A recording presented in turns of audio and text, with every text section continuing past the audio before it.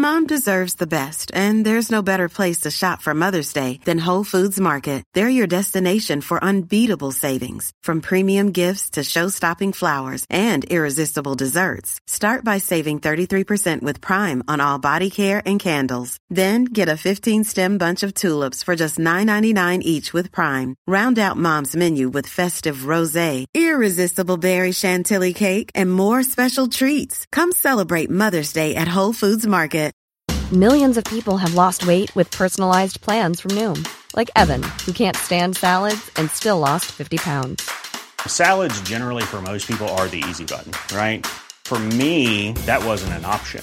I never really was a salad guy. That's just not who I am. But Noom worked for me. Get your personalized plan today at Noom.com. Real Noom user compensated to provide their story. In 4 weeks, the typical Noom user can expect to lose 1 to 2 pounds per week. Individual results may vary.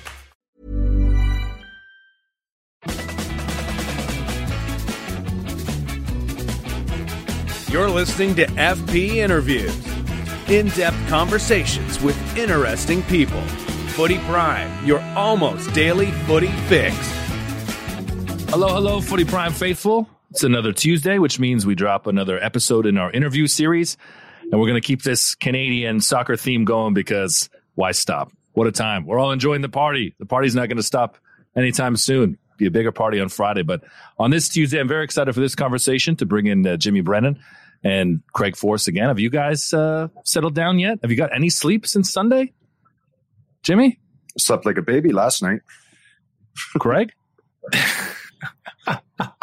Actually, last night, not bad, but that was a long day at CBC. That was a long day. Yeah. But we did it. I tell you, I must say, I was thinking about it. I don't day where I enjoyed doing television more than I did yesterday. With the celebration with all the 86 guys. It's the 2000, the women's gold, the medal team, Coach Herdman come on, half drunk still, I think. Oh, so fantastic. Celebrate Canadian soccer is something we don't do very often. So that was, it was amazing. Yeah, if you're not seeing that CBC Legends show that Craig and I did, you can check that out. Certainly a coaching legend in this country, someone that fans in Montreal and Vancouver know very well. And now he's plying his trade in Los Angeles with LAFC. Marc Dos Santos joins us on the show. Marc, thanks so much for doing this, man. Great to chat with you. Thanks for having me, guys. It's a pleasure. Thank you. So you're Dunlop, by the way, right? You go, the coach of Montreal, great city. Coach of Vancouver, great city. What about Ottawa? Yes, Ottawa, beautiful. Hey, are you leaving Ottawa? Honestly, it's cold. Like, this would be the moment I would swear in the show, right? It's really cold in Ottawa. The winters are tough. The training camp, it was tough because you're in facilities that, they're not top ones, indoor ones. But then, man, the summer in Ottawa is really cool. There's cool areas in Ottawa. The players loved it. Like, I had a great time over there. It is a beautiful city in the summertime. When you're going along the water there and everybody's out running and seems outdoorsy, and then they lock themselves indoors for about 6 months during that winter period, because that is one cold place, by the way. It is, man. It is. And the stadium is next to the canal where the people skate. Like, it's freezing. It's freezing, but it's a great city in the summer. We enjoyed it a lot. Like a lot of the players of the 2015 team are asking the staff for a reunion in Ottawa, and that would be, Ryan Richter is the assistant coach in Philly, Julian de Guzman, Richie Ryan that's playing in the US. Like, so many guys want to do a reunion of that team in Ottawa. So it was fun. The summer was fun. You had a great team. You had a very good team. Yeah, a lot of good players.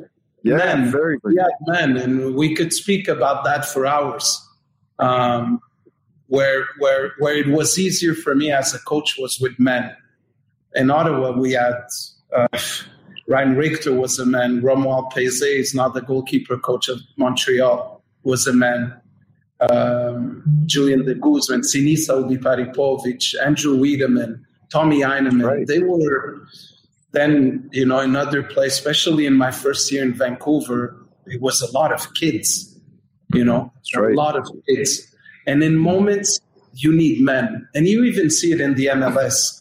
The teams that succeed or get far, they have men. Leadership is not there today. You don't see it a lot in our young players. So, speaking about that, with the development of men and women, and for that matter, these days is a lot different than when we grew up developing, and how you treated them, how you reacted, and it's different. And tell me if I'm wrong, but I've heard this before from people. It's not us that need to change, or it's not them that needs to change, because it's just their culture. It's the way they are.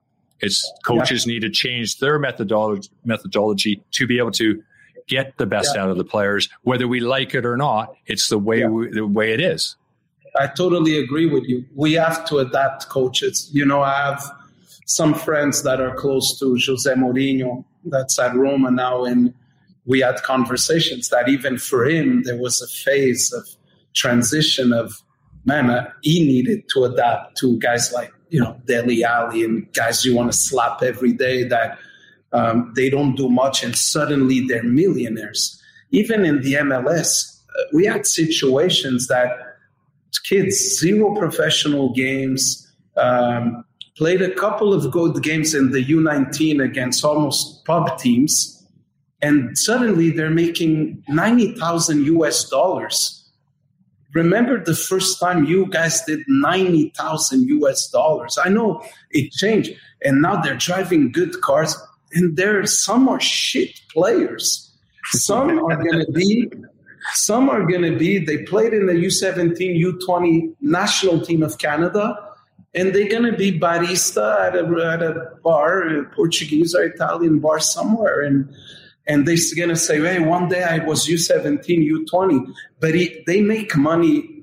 You see it at the MLS level, but you also see it in the world. They become millionaires quick. So us coaches, we have to adapt. And it's like you said, Greg, like it or not, we have to. We have to adapt. And another thing to that is that back in our day, the coaches usually made more than the players. Mm-hmm. So that gave the coach a bit of power to say, whatever. But now the players are making significantly more money than the coaches, and the player power changes right around. Yeah, it's just the reality.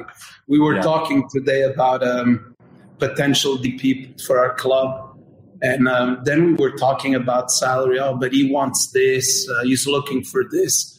And the amounts they're talking about, I go, why is he looking for so much?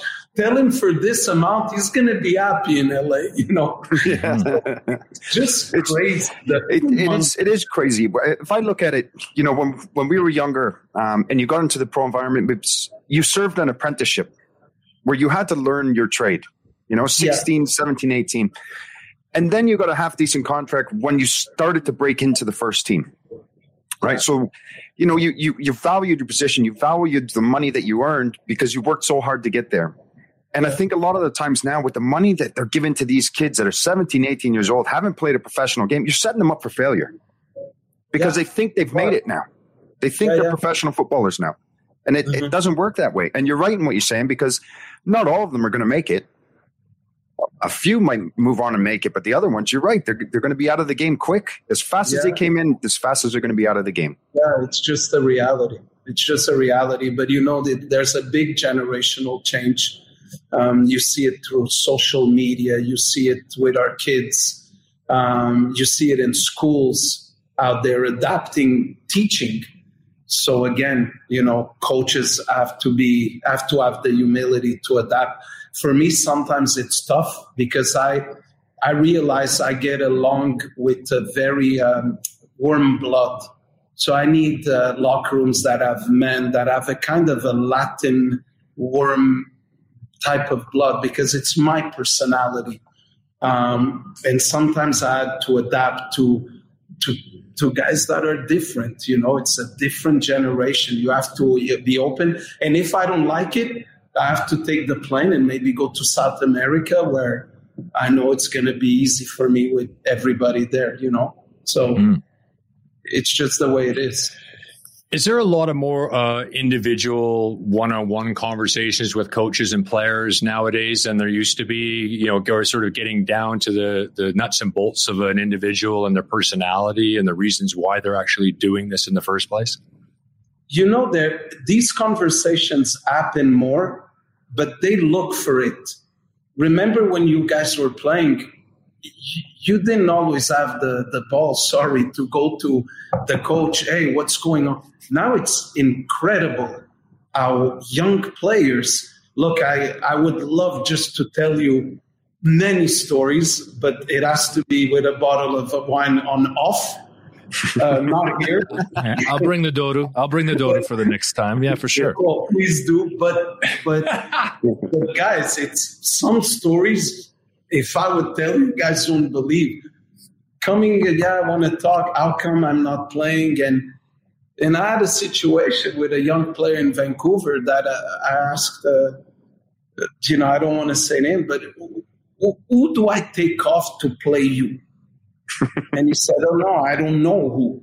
I go, no, these are the three guys. Point me here, who I take off to play you. So there's no more, some young players lack of that humility and like you said, Jimmy, to fight for a salary and then stay in it. The first club I coached was the Attack of Trois-Rivières, the reserve team of the Montreal Impact. Nick DeSantis gave me the contract. It was $20,000 for the year. I signed. I didn't even ask one question. I said, let's go.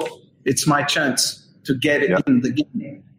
Now, even young coaches, I hear stories in the CPL of assistant coaches telling me, oh, Marc, what do you think? I got offered to go there or there. But, they just offered me $65,000 for it. I go, $65,000? What do you think? You're going to make $150 as an assistant, your first job? There's a full education that we have to go through. It pisses me off because of how much you have to grind to get to somewhere. And now the young coaches, the young players, that's a concern. Yeah. And you have to be very careful the way you talk to the younger kids these days as well, right? You have to really focus on your language and the words, because so many times when they come in, you're like, why am I not playing? And you just want to go because you are shit. Yes. You're one of the worst players I've seen in a long time, and I have no idea how you got a fucking contract right now. Yeah, exactly. But you can. You got to say, hey, stick with it, kid. You're going to be all right.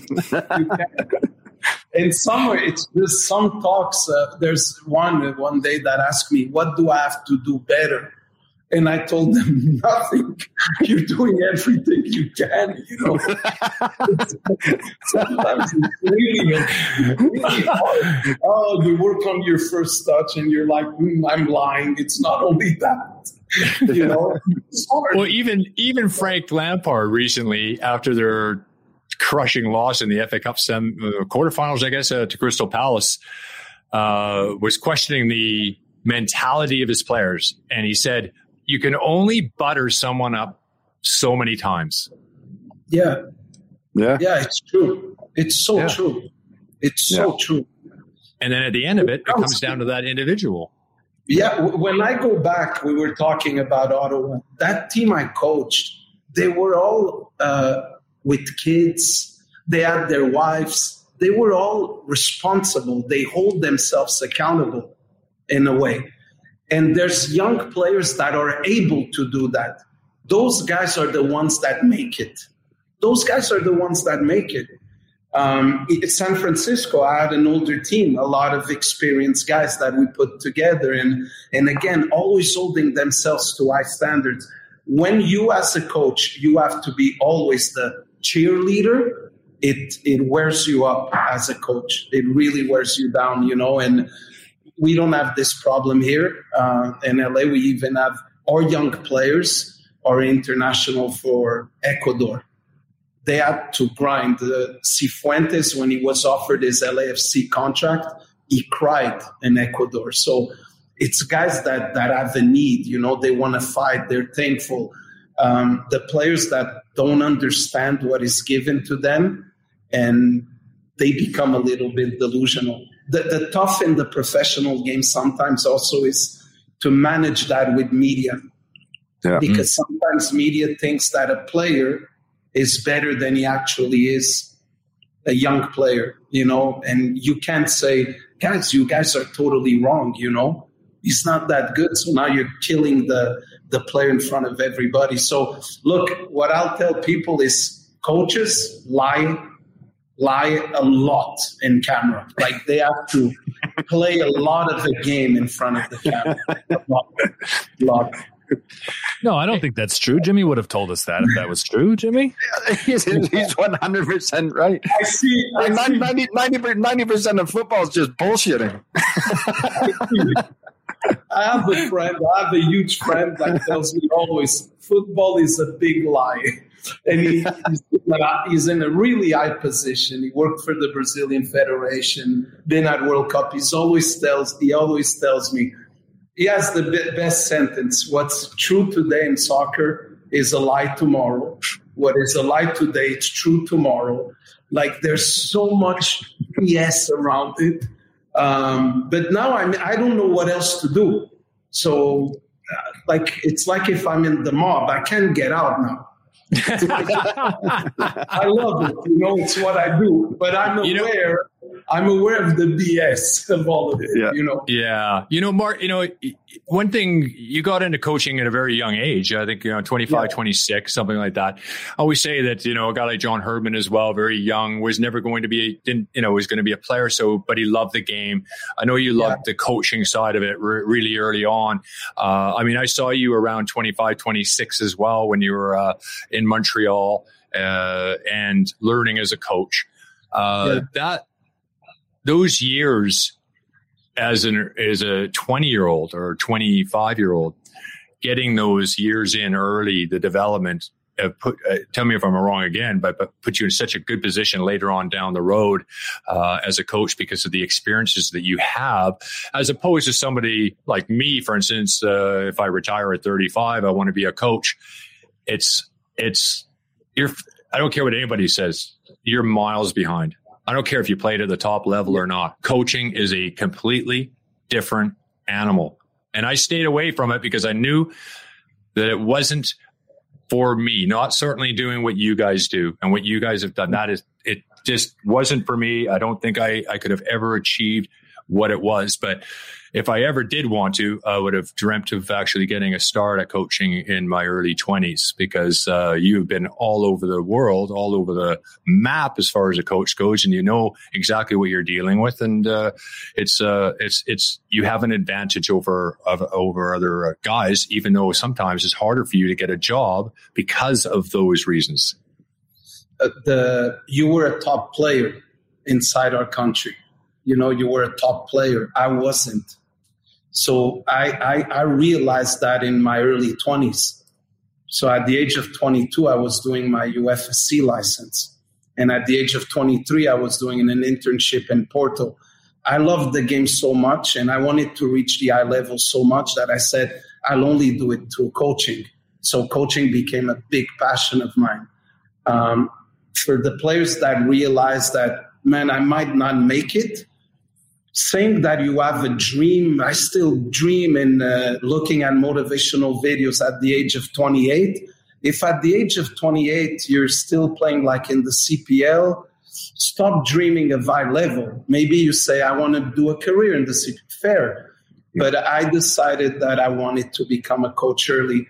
I met some players that while they were playing, like Andy Rose, that is one of the assistants now in Seattle, Andy, at the age of 26, while he was playing, he was doing his badges. So he had a passion. So his transition was quick. But when you play, you're selfish. You guys know that. You're team guys. You preach team. The team is first. But it's about you inside. And you're so focused on you as a player that you never have really time to develop so many things about coaching. And I was studying sports science at the age of 23. I was meeting people at the University of Porto, internships at Porto. I didn't have a job, so I was coaching like little camps in Montreal, regions, and that's how I started. My credit card had a limit, always full because of trips to Europe to learn. Yeah. And then I needed a chance. And when Nick gave me that chance, that's why I didn't discuss money. And I said, man, those $20, I'm going to pay to coach the team, because I was driving to Three Rivers three nights in a week, and it was hard. And then to reach today to be in the MLS and to be like a club like LA, it's because I had to win. I won the USL. I won the NSL. I went to 4 finals with 4 different teams. It's hard to. People think that, USL is. Try to go in the USL. Try to go to 2 finals. It's hard to get to a final regardless. And to get to 2 finals, we went Kansas City, Montreal, we won. San Francisco, we won. Ottawa to a final. It's that gave me an opportunity. If I didn't do that, forget it. I wasn't a mixed player. I'm passionate about coaching, but it's not enough. Yeah. And Bob Bradley, when he called me to join LAFC, we never spoke before. He said, I followed your job in the 2nd division. I want you to work with me. And that's how it went. So it's hard. What people sometimes misunderstand is winning even in the USL, in the NASL, is very, very hard. Very hard. Even the year we won with San Francisco, the NASL, Gio was the coach of New York Cosmos. New York was a very good team. Nesta was the coach of Miami. Miami, for me, was the best team. Just got knocked out in playoff. We were lucky that they got knocked out in penalty shots. Mm-hmm. And it's hard. It's hard to win. It's hard. It is. The other thing to that, Marc, is that I think football people that are involved in the professional game appreciate what you've done and other coaches have done throughout their career. And they understand how difficult it is to win, how hard it is day to day to make sure those training sessions are done properly, and how you're getting those players to perform every single week in and week out, setting a winning mentality in a dressing room. People in the football world and the professional environment can understand that and appreciate that. I find that it's people that aren't in it are the first ones to judge and say, it's only USL. It's nothing. This guy's done that. And big deal. He hasn't done much. It's way better over here than it is here. No, it's not. It's the professionals that get it and have the respect of the individuals and the game. And I think that's the hardest thing that I find in Canada, is that the people that aren't in professional footballers are the ones that have the voices and are the first ones to put people down. I got to think too that, as a coach too, if you're coaching Man City like Pep is, the challenges are different because you're dealing with A players, top class players, sometimes easier to coach because they already understand what you don't even have to tell them. But then you got the problem or the challenge of the egos of the massive star players. And I think that's where Pep is really brilliant, not only just because of his tactical awareness, of course, but his managing of star players is as good as I've seen. Is that right? Would you go along with that? Yeah, look, touching that point, I was speaking at the end of 2019 with the assistant coach of Guardiola. His name is Rodolfo Borrell. And we had a Skype call to speak about a topic. And I was in Vancouver. It was November. So when he answered the Skype and the screen comes up, the background is like mine, but not a field. It was sunny, but the beach, kind of the beach. And I go, Dad, you're not in Manchester, like in November, no chance. He goes, no, I'm in Mallorca. And I go, but why? You guys don't train? No, it's the international break. And every time it's the international break, Pep gives the staff 5 days off because we have no players to coach. All our players are internationals. So even Ake, that doesn't start because he starts Laporte, he starts Stones, Ruben Diaz. Ake, that is the fourth, starts for the Netherlands. So, of course, the quality is we have guys here to train during the transfer, the international break. Yeah. Every normal team has guys to train. Man City, nobody. They're all international. So, of course, that it brings a total different type of problems or challenges. And Pep and Klopp do a phenomenal job with that. And like you said, coaching in the USL gives you challenges. Like I learned so much in the USL with Montreal because someone like Joey and Nick made me have a tough skin. Like I dealt with situations that were phenomenal. And today I still speak with Joey and Nick. Nick is a friend of mine, but it's frontal, it's eye to eye, it's you know what you get, and you get your challenges in the USL, in the NSL. I speak with my brother that's at Valor. He tells me all the rules of the CPL. And Benitez cannot coach in the CPL or Guardiola. It would drive him crazy too, right? So it's not as easy as you just take a good coach. And you know what the challenges are, for example, in the MLS, is this. When you coach a team in Europe in the first division, 90% or 85% of your players are first division players. Then maybe you have that 15%, 10% that they're in a first division team, but they're second division players. Okay? That's how a normal first division is. It happens in Brazil, in Portugal, in Italy. MLS, in the same roster, you have a Champions League level player that we have Carlos. You have to see him in training when he touches the ball. You have a Champions League level player. And with a fourth division player, there's guys sometimes in MLS rosters that you say, man, that guy would not start in my USL team or NSL team. It's just the reality.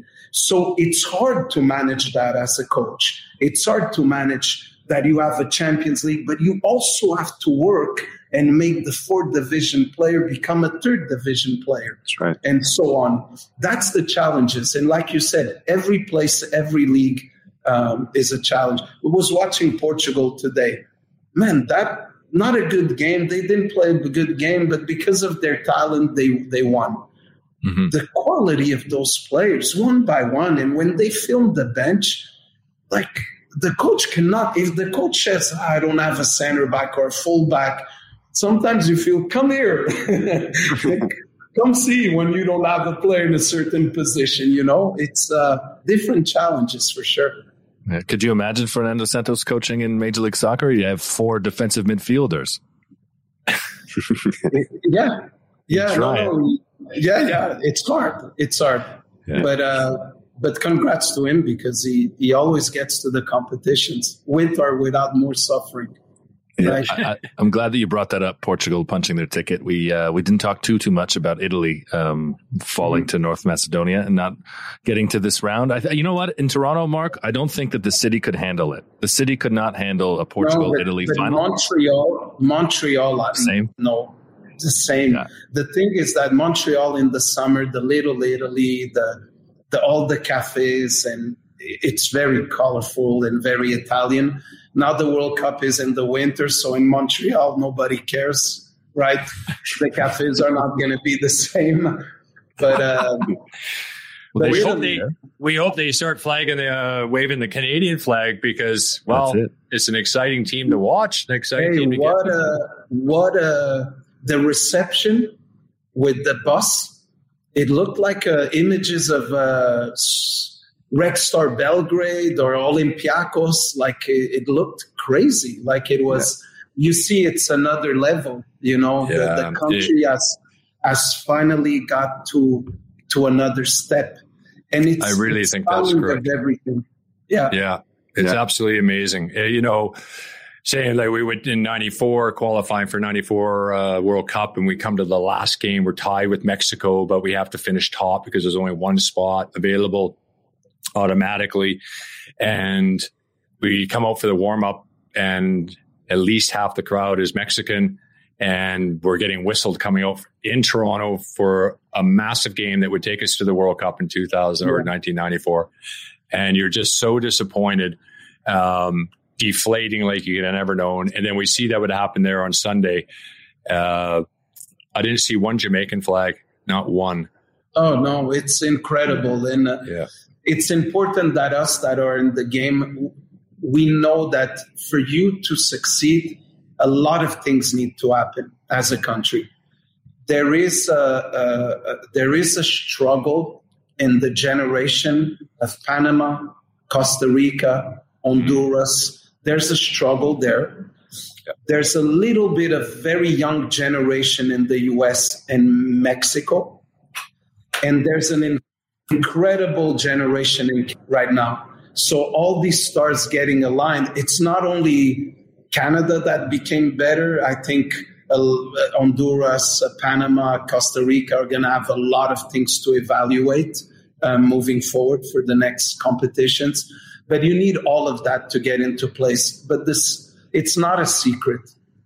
Not long ago, Canada was playing with guys that were many in the USL. Some, we heard a lot unattached. So it's so hard. It's also hard to be hard on the previous coaches, because my father always tells me one thing: you can't fry with water. You need oil to fry. If you try to fry with water, so you need quality players to succeed. Mm-hmm. Look at Guardiola, top coach, incredible mind. When he was struggling defensively last year, he went to Benfica, 65 million. Ruben Diaz changed his team, right? So even if you're a very good coach, you still need the weapons. And not long ago, we had USL players. We had players playing in average leagues in Europe. Then we had the couple of ones that were top, but some unattached. You guys remember that? No club. Now, Bayern Munich, Porto, Lille, Besiktas, like it's totally different. And that has made our national team better for sure. And the winning, they're actually in clubs that are winning in Turkey and France and Germany, and Belgium probably this year, and Serbia, Scotland. It's a winning mentality. Winning mentality is what they've got in there. For sure. And they're exciting. They're really exciting to watch. So, Marc, with yourself in LA now, you guys have had a terrific start. I've watched a few games now. I texted you the other day as well. I thought you guys had a hell of a performance against the Whitecaps. Daniil Henry now has come on board, going to the World Cup. How do you see this season panning out right now? And then when I spoke to you before, and we were talking behind the scenes, and you said, I've got something lined up. I could tell in your voice you were so excited that you were going back to LA and how much you loved being there. I was in Ottawa when I was let go from Vancouver on the 27th of August, and the 28th, John called me and kind of gave me a heads up of we would like you to come back. And for me, the richest things as a coach and in life is that even leaving a club and you're able to come back, it's because when you were with that club, everybody appreciated having you around. That's more important for me than trophies. I don't want to be seen as a guy that guy, don't even call him, he's a disaster, So that was, and when John called me again, I was actually in Madrid because of the Ottawa group, and I was meeting with Atletico and the group that was, what a group. I said it many times. The people were phenomenal. That's top organization. But I just felt in that moment, I didn't want to go back to the grind of turf, 7-a-side fields to prepare a preseason and think. I didn't want to go back to that. Then I had lined up a situation in Norway and Portugal, but the situation in Norway didn't pan out, and the Portugal was hard, man. Portugal, I was putting myself in a position to be relegated, and I didn't want. It was hard. So, talking with John, when I then had my conversation with Steve, I felt, man, this is really the stuff I want to be part. I know my role. I know I'm going to have influence. Steve is incredibly humble, a great guy, no ego at all. We're kind of a co-staff, you know. He does a great job of leadership in that. And I felt it on the phone, so I was very excited to come back to a club like LAFC. And then I don't have ego. Look, if it was for ego, I would have accepted other position as a head coach. Yeah. But what I realized with coaching almost 20 years is, I would say this even to my kids in any job, don't go to a place because of the position. Go to a place because you're going to be happy and the environment and what you find every day going to your job. The position could look very nice, but be very come with some poison with it, you know. So I was very happy to come back to LA. And one of the funny stories is when I arrived, everything in the stadium and in the training facility is that digital finger to open the doors, right?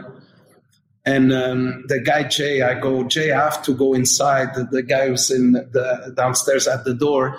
And I go, do I have to check my finger? And Jay told me, we never took it off. We knew you would come back. I go, no, it can't be. No, go try it. It's still working. And I went. No way. Incredible. Yeah, incredible. Oh, that is amazing. Meant to be. Meant to be. Yeah. So I'm happy here, and I'm happy. Just don't get a blister on your finger because you won't be getting in. Yeah, no. But our team started well, but we're very critical. You know, we had a shit game in Miami. We had a very bad game in Miami, and we could have we win 2-0, but at the end we could have even do the 3-0, and now some results sometimes could hide. Yeah. Against Portland, we struggled to break them down. They score. We dominated that game, ended up scoring, but in the last minute. That's right, yeah. So our guards are very up. You know, we're good start, but MLS, good start, then you have 4 games, and then you have 5 other good games. That's right. Schedule now is Orlando away, the El Tráfico against the Galaxy, Sporting Kansas City home. We're aware Those are tough games. Those are tough games.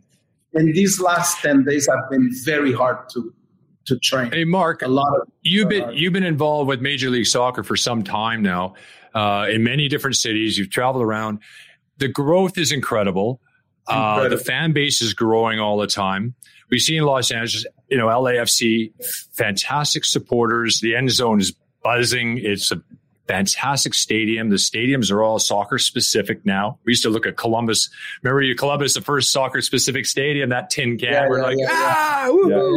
You know, and now we're talking about levels that, you know, what is the LA teams in LA? Like, how popular are they with you got some massive NFL teams there. You got the Lakers there. You got the Clippers there. I'm very surprised. I live in Manhattan Beach, and I was walking. They closed the door. They closed the street on a Sunday because people going to the beach, and I don't know what. And they kind of closed the door, the streets. And I was walking, and the police, one of the guys that was doing the street, he goes, "Hey, coach," he screamed, "Coach, well done last night." I'm the assistant coach. They know the teams. When you walk in the city, you see a lot of LAFC gear. LAFC is the team of the people, you know? Yeah. It's in downtown LA, and I think the Galaxy is more towards the beach and different maybe type of crowd, older than us, right, as a club. But LAFC is special. They like their teams here. If you guys never been to an LAFC game at Bank of California, call me. We'll organize something. You have to come. It is an experience. The 3252 are top, I would say, in the top in the world. Mm-hmm. For an organized fan, only if 3,252 people They're in top they are phenomenal. The game could be a disaster. And because you bought a ticket, it's like you're in a concert. You just look at them and it's worth your ticket. They are incredible. And it's tight, really an experience. Tight. Yeah, it's very tight. They always sing. They don't stop. Vancouver scored the first goal and they got louder.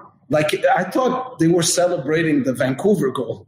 No, they got louder. They didn't stop. And it's just a level of trust. Like, I learned a lot about how they organize the fans. There's 3,252 seats in that section. That's why they called it the 3252.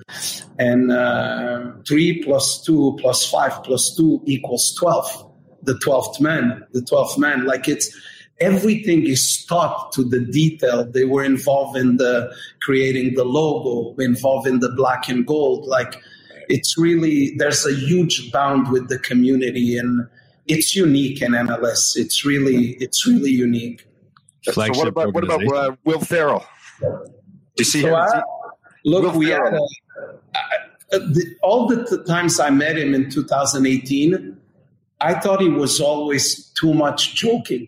So I never had the chance to speak with him more serious about something, because it was only in events.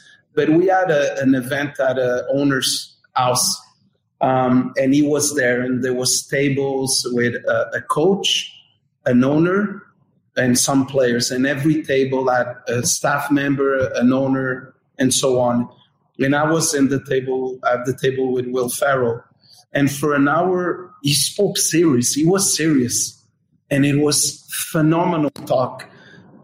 We spoke about where Elf was done, where it was filmed in Vancouver. And it's such a tradition movie today in Christmas. And he said that when they were doing the movie, they were talking with each other. This is never going to work. A old guy in an elf suit, and nobody's gonna watch this. The confirmation, he said, where everybody, he said, we made it, was he went on vacation in Jerusalem, in Israel, and some people from there saw him and screamed, "Help, help!" Then we realized the movie made it, And I told them for 12 years, for not 12 years, but for at least 7 years, since me and Jasmine, we watch Christmas movies together. Every Christmas, me and my daughter, we watch Elf. Always. Yeah. It's a classic. Eh? The same, That's great. When you said you were having serious conversations, I thought you were going to say, he's a big modern fullback guy. You talk about 3-5-2 and No, not that. No. But it was before. Every time I met you, it was always in a joking context. Yeah. And now, we got to speak about some movies where they were filmed, about how tough it is, the movie industry. That sometimes he has to wait. Sometimes he's waiting. He's in the waiting room, waiting for what's the next thing, and he doesn't know. And me, I never thought, Will Ferrell waiting for no chance. The phone's always ringing. And it's not true with any actor, so you get to know these things, and it's interesting. Yeah, super interesting. World they live in also. I would have loved to have been a fly on the wall there for that. It was Marc, a great experience. As one Portuguese Canadian to another, I know my name doesn't give it away, but I'm ecstatic today, Portugal booking their ticket to have two teams at the World Cup, which is something that, didn't seem like it would be possible not that long ago, actually. And it's funny for all you guys today, because in watching Portugal beat North Macedonia today, it made Sunday even sweeter. It made Sunday more special. I thought it would just be relief that Portugal qualified. Ronaldo's going to be there again. Me, it's relief because, my house is very Portuguese. So if I suffer a little bit more with a national team, I suffer a little bit more with Portugal. It's reality. It's crazy for me to say it publicly, but it's how I was raised up. Portuguese house, grew up in Portugal. That's where I got into soccer. My dad would bring me little to the Porto Stadium, where I kind of grew up watching Porto in the stadium of Santos before the Dragon Stadium. So I would be lying to say I suffer more with Canada. It would be a lie. But I'm very, very, very happy for Canada, very happy for players that I worked with, and now seeing them. I got a message from one of the players saying, hey, thank you for bringing me to the Whitecaps. That gave me the opportunity for Canada. So I have a big link with Canada. But when I watch Canada, for some reason, I still don't suffer that much. Portugal makes me suffer. I called my father to tell him Sunday, hey, Canada, he lives in Montreal, that Canada qualified. He goes, my game is Tuesday. He gave me shit. I go, okay, relax. I was just giving you an information. Oh, my game is Tuesday. Today doesn't mean nothing. I go, okay, Dad, relax, I worked in Canada many years. Canada gave me my opportunity to coach. So, but it would be lying, because it's where you grow up. All of us grew up in different ways and different environments. So yeah. It was my connection to the game. It was my way to cheer in international tournaments, to cheer for Portugal, where my mother was born. But I am ecstatic. It still hasn't sunk in that the country that I was born in, that the only country I've lived in, they could play each other. And when the draw comes out on Friday, like Stefan Eustáquio, I don't want that. That is something I don't want. No, I don't want Canada and Portugal. I want to cheer for two teams and two have a chance and through the groups. If my options become limited when both are in the same group. And did you see the groups that qualified in Europe today? There's going to be two of them on each group. Like, they're good, man. They're good. Like, you could get, Spain, France, and then Canada and Japan. It's hard. It's hard. Really, really strong group. It's going to be exciting, the draw on Friday, but I don't want Canada and Portugal in the same group. Wonger, did you want to put a bow on this, buddy? Did you want to get in with a question for Marc? No, I just wanted to say it's such a pleasure to hear your accent down in LA, knowing that you were in Trois-Rivières. I have a lot of friends from Trois-Rivières, and that you went there for $20,000. That's an amazing journey, and thanks so much for joining us today. But you put a bow on it, B. I just came in to tell us that we're out of time. Why don't you drop some French? Come on, Wonger. I want B to do some Portuguese with Marc. No, it's my Portuguese isn't very good. Marc, I say this all the time. I feel like my Portuguese, I speak well enough to secure low-level employment, but not well enough to talk myself out of being arrested. So yeah, but it's you never. At least you speak a little bit, because when you never lived in Portugal, for you to keep the Portuguese, it's because your parents at least did a good job in the house in Montreal or Toronto. You're in, right? I actually grew up in Windsor, believe it or not, but my Portuguese family's from Toronto. That's tough to do. Yeah. Yeah, I lived. My parents moved to Portugal. I moved when I was 9, so then I had to learn the language. But my first language is Portuguese. I realized that when I have to take a fast note, every fast note in a piece of paper, I could think English or speak with Steve in English, and then my first note comes out in Portuguese. That's when it's your number one language. Mm-hmm. I would have said is the anger. It's the anger. Where do you swear in? Which language? That's what takes pole position. The guys downstairs, the Uruguayan players, now they always saying "foda-se caralho" because they hear it from me. I love it. That's what you're bringing out there, Marc. Thank you so much for bringing so much insight. I really loved listening to you guys talk and just riff about coaching. We'd love to have you on again, Marc. Best of luck this season. No problem, guys. Whenever you want. Thanks so much, Marc. Pleasure. Thanks, buddy. It was a pleasure, man. Thanks for having me. Great to chat with you. We really enjoyed this. Take care. Hope you enjoyed listening. Marc dos Santos. What a show, boys. Thanks, Jimmy. We've had quite a week, man. This has been great. That was good, huh? That was awesome. He's a great guy. Very knowledgeable. I'm a big fan of his. He's a very good coach. Yeah, I'm a big fan of his too, and I think we made some new fans of Marc dos Santos with this episode. I loved the way you guys took that conversation, just sharing thoughts, some that we don't always get to see. And you know what I've noticed though, Jimmy? He was talking about how different it is in the CPL and the rules and how it would be difficult for someone like Carlo or Rafa or Pep to walk in there, is that you haven't had one new gray hair since you've been out of that gig, you know? That's Not true, one right? new one. I thought about dying, but my hairdresser said no. Don't die. Jimmy, did you know that Ditch and I we both bought Just for Men? And we did all our hair. We looked like crazy people because our hair was so dark. Yeah, but Deitch did the beard, though. Deitch did the beard. I saw when Deitch did. He looked like Bruticus. He looked crazy. Yeah, he looked like upside down headman. You just switch him up. I might do it one day. Just a beard, right? Yeah. There's the touch of gray. You got to leave the touch in there. Yeah, before we wrap, fellas, I was going to send you guys a note saying it was for the first 10 minutes of that. It was all bitching about older players, younger players. It was a generational bitch fest. And I thought this was pretty funny.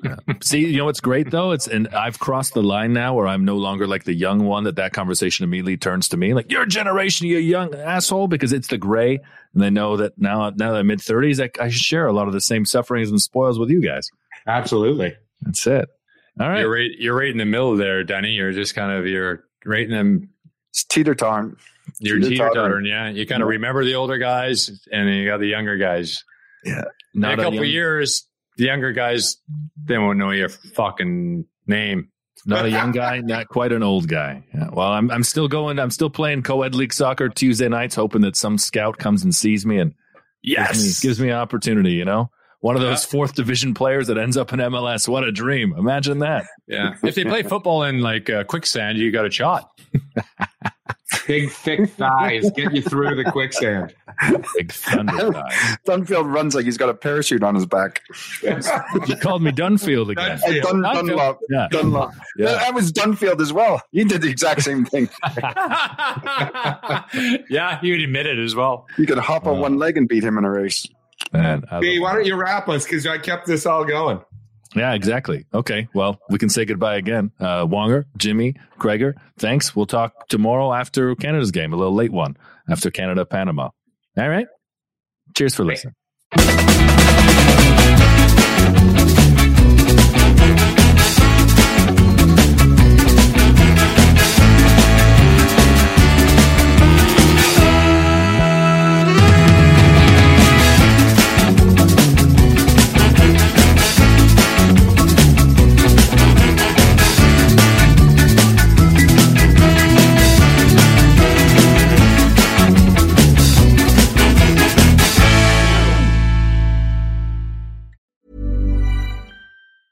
Even when we're on a budget, we still deserve nice things.